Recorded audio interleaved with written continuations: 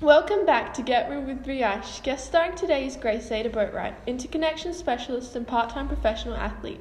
So Grace, I heard you visited Adelaide recently. Where'd you go? Yeah, I visited Adelaide with my little sister Ruby. When in Adelaide, we visited a range of places. Victoria Square was definitely a highlight. I just love the history of the place. The statue of Queen Victoria and Captain Charles Sturt really symbolise the importance of Adelaide history and acknowledges Australia's ties with the Queen and Britain. I also love how Victoria Square acknowledges the original Aboriginal ties with the land, hence the name Tardinyaga, and that they have both the Australian and Aboriginal flag hung up in the square. Yes, that's really nice. So how'd you get to Victoria Square? I noticed that there's a lot of public transport surrounding the square, so my sister and I caught a bus from our hotel.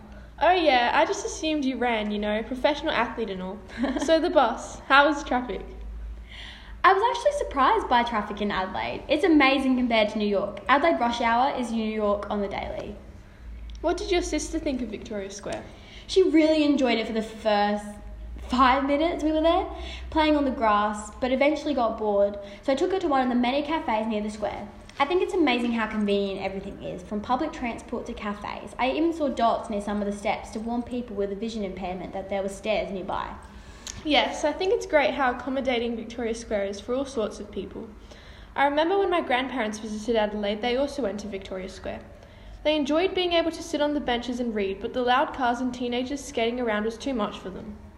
I definitely agree. I think the only downside to Victoria Square is its location. Because it's in the heart of the city, it's always very busy. People are constantly walking through the square, there's a lot of traffic, and there's always loud groups of teenagers gathering. But also, as a professional athlete, I love that Victoria Square is a great place for me to exercise, as it has a lot of wide open grass space that are good for workouts.